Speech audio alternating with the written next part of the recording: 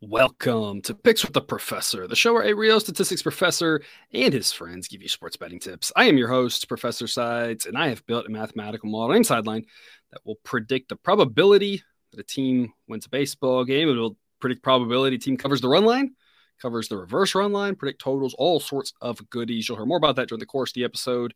Here, set to cover 4 Major League Baseball games scheduled to be played on Saturday, June 17th, 2023. In case you're new here, check out the webpage on the banner. It's www.pickswiththeprofessor.com/new for some explanations and community rules. Remember, if you're interested in projections and picks on every single game, sign up on Dub Club. That link is in the show description. Cost of that under $1 per day. Get all sorts of picks, insight, thresholds to play games, all sorts of goodies over there on that Dub Club, including access to our Discord chat. Again, under $1 per day, link in the show description. Remember that sports are unpredictable, so the discussion of this show projects a typical game. Does not try to forecast it to a T, as that'd be a foolish and impossible goal. And again, the way I like to think about it here is we are talking about probabilities. I have no idea what's going to happen in any one single game. I'm not trying to predict what's going to happen in one single game. What I'm trying to do is suggest the prices that make for good long-term plays. If I knew what was going to happen in any individual game, the price wouldn't matter. But of course, we all know that's not realistic. And so we're talking about probabilities here. We're going to nail one of these games to a T. We're going to miss one of them drastically. But again, it's not about how the game individually plays out. It's about the totality of picks. That's showing the value that we provide here. And that's how we analyze our picks, is using these probabilities to find what good prices are. And we'll kind of talk about that today. That's how I grade the picks as well.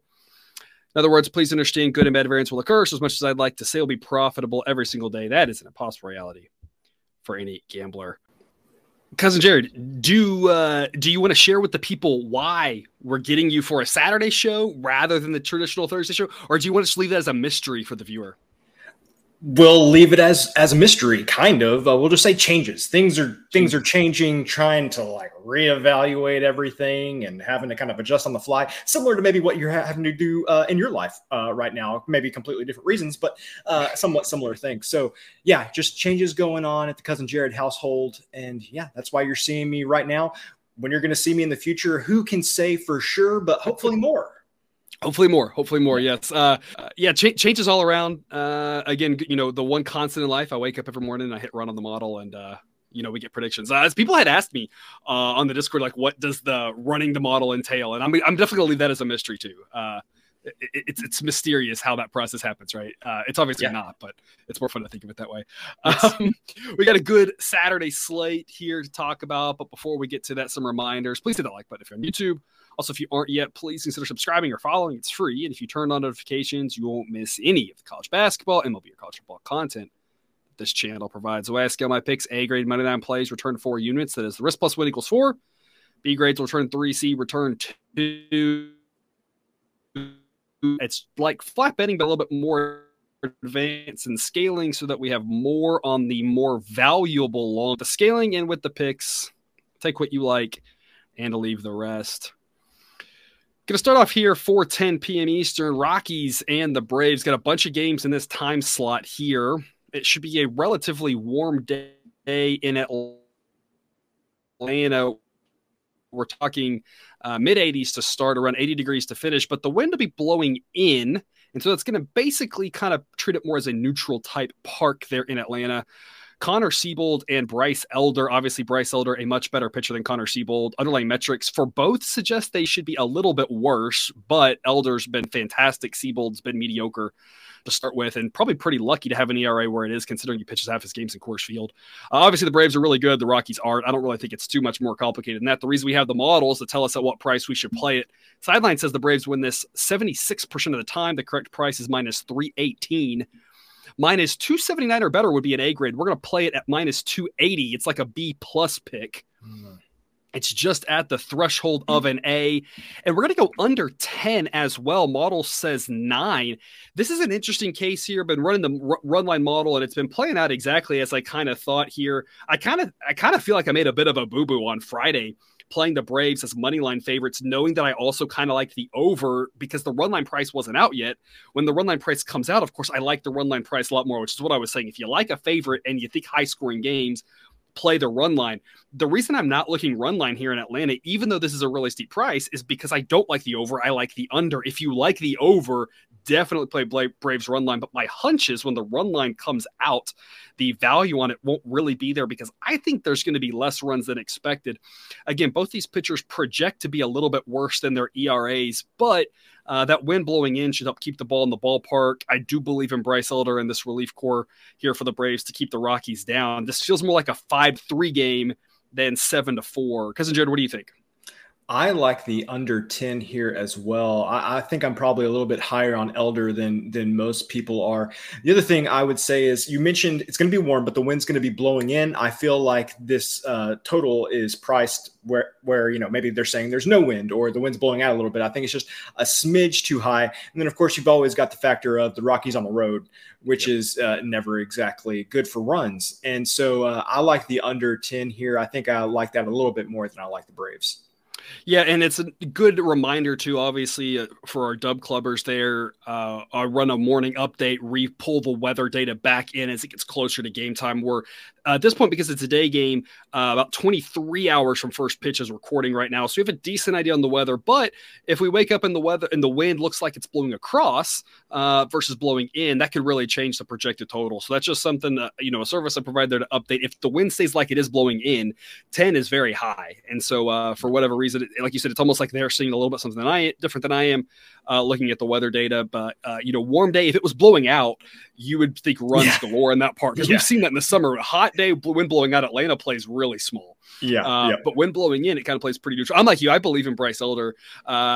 There's something to be said for he is getting hit a little bit hard, but it seems like the ball's getting hit hard in the ground. And obviously, as Astros fans, we're very used to seeing Framber Valdez. That's kind of what Framber did his first couple of years. He started breaking out was guys were hitting it hard on the ground, and then he got better and better, and they started hitting it not as hard on the ground. He became all of a sudden now potentially one of the best pitchers in baseball, potentially the best healthy pitcher in baseball right now. But when he started breaking out, that's what he did. The same thing Bryce Elder did was just get ground balls. Didn't matter if they hit it hard, and it gets you out of a lot of jams because you get a lot of double play balls, and ground balls just turn into outs more than fly balls, which sometimes turn into doubles and home runs. Ground balls very rarely leave the yard as home runs. It's not impossible to have an inside the Parker, I guess, but you get the ball hit on the ground, you're not giving up home runs. So I'm like you. I believe in Elder. Jared, you like the under 10.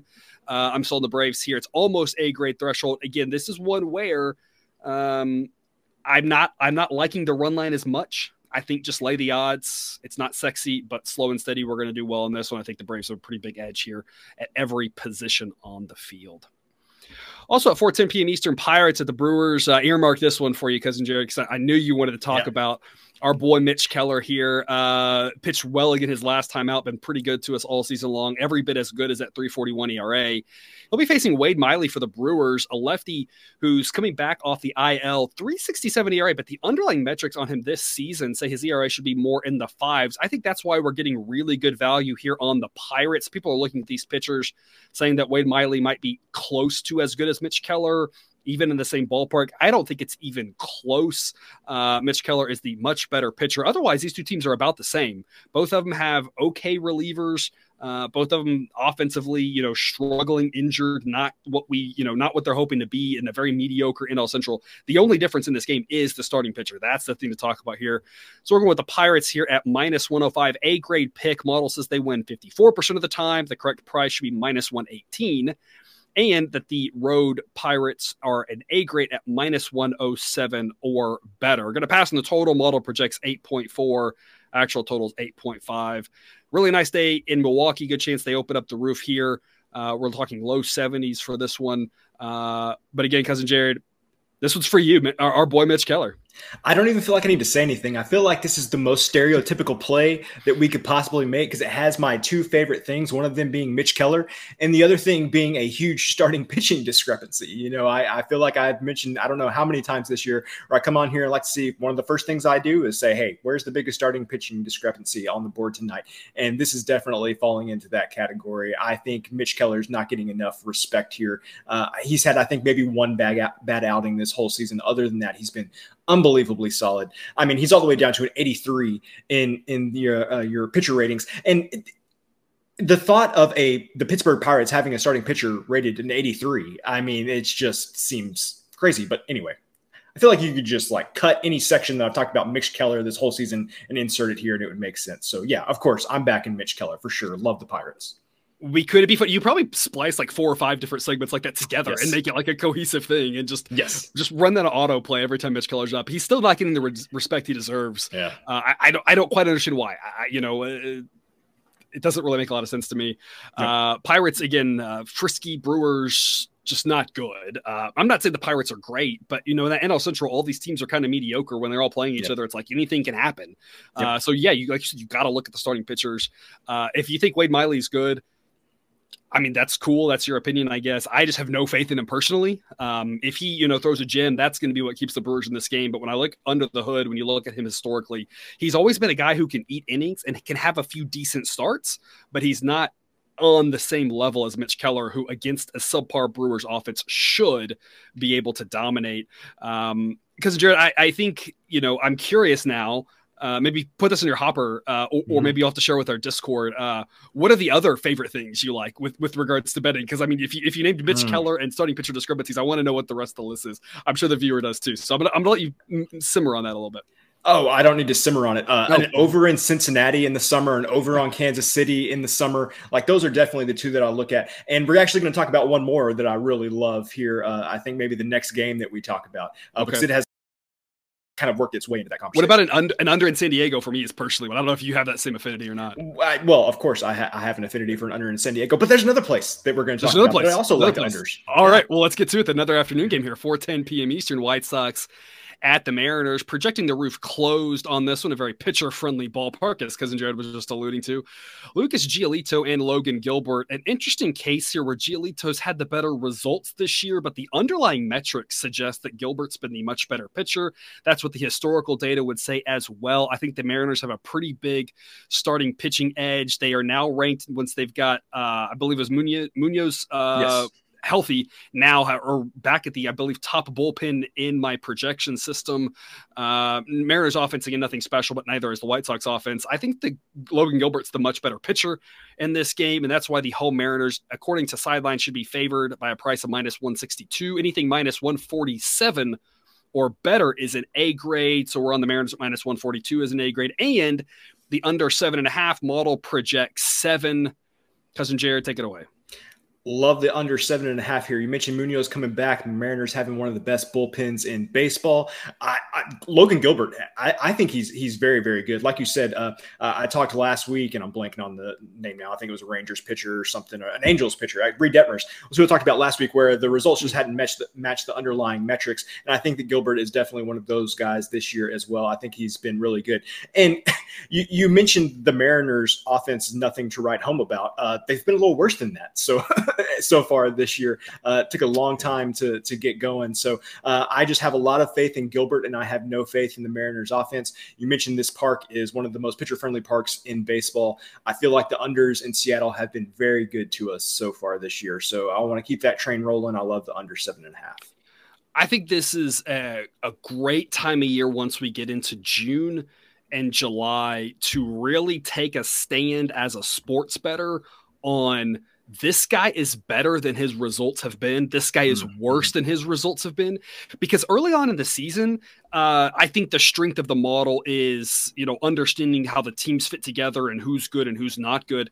By this point of the season, I think the strength in the model is that right there, where we can look at it and say, there's been enough data early on. There's not enough data where people just kind of revert to preseason projections, right? But at this point, there's been enough data where people are starting to really look at how people have performed this year. And I think this is a great case of that in Logan Gilbert, where I think there's value in both the Mariners and the under. If you want to put those together, of course, White Sox team total under, I think would be a great investment as well, because I think people are looking at Logan Gilbert, looking at his 4.38 ERA and saying, oh, he's taken a step back this year.